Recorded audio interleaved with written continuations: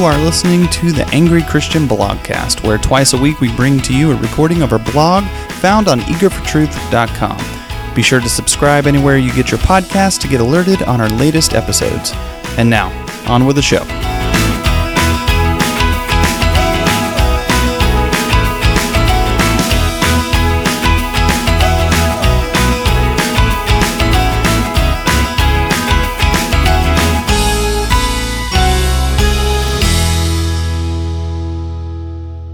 Sticks, stones, rubber, and glue. Words matter for me, and they matter for you.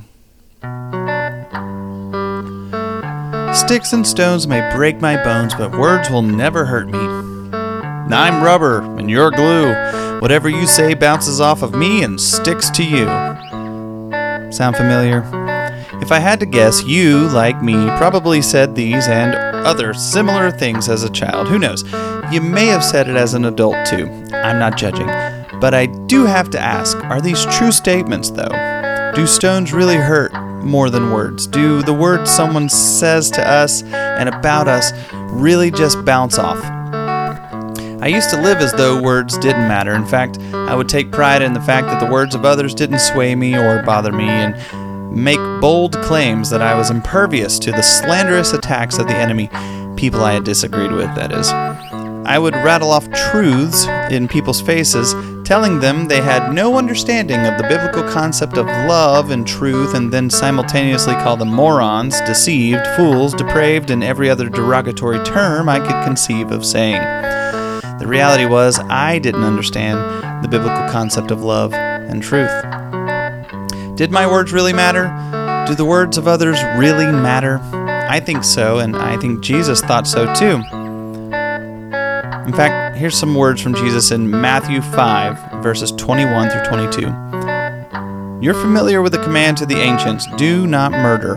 I am telling you that anyone who is so much as angry with a brother or sister is guilty of murder. Carelessly call a brother idiot, and you just might find yourself hauled into court. Thoughtlessly yell stupid at a sister, and you are on the brink of hellfire. The simple moral fact is that words kill. This is from The Message, if you're not familiar with it. It is a paraphrased Bible, but I think it captures the concept pretty well here. Our words do matter, and the words we say in anger matter even more so. Christians, and pastors especially, we need to be conscious of the words we are using no matter who it is with, how much they may be wrong, or have wronged us, or how frustrated we have become with them. I have personally witnessed the term fool, moron, idiot, and the like thrown around by pastors and Christians alike to describe and even address someone that they disagree with or think they have wronged them. I've even done it. Guilty. I've been on the receiving end of it too. In fact, I was once called a fool, and it was then implied that my life was a train wreck just waiting to happen. Then they said they were going to go ahead and grab some popcorn, sit back, and watch the show unfold. I guess I should have simply responded with sticks and stones may break my bones, but words will never hurt me. But I couldn't truthfully respond that way. Those words hurt a lot. It hurt my wife too, and if my kids had any understanding of what was said, who it was directed at, and who said them, they would be hurt too. Can someone's behavior and or words be foolish? Yep, I stick my foot in my mouth a lot. A lot less than I used to though, thankfully, but I'm still working on it. Should we call someone engaging in foolish behavior fools? Probably not, and most definitely not out of anger. Jesus goes so far as to say that we are guilty of murder when we do this. Yikes. We definitely shouldn't wish ill on someone else's life just because there's a disagreement between us. If a conflict cannot be resolved, and sometimes it just can't, then the best course of action is to end the relationship and quietly part ways. But it should never devolve into wishing the other party ill and calling them a fool. Conclusion? Words matter. I think they matter, and more importantly, Jesus thinks they matter. And if they matter to Jesus, then they should matter to us.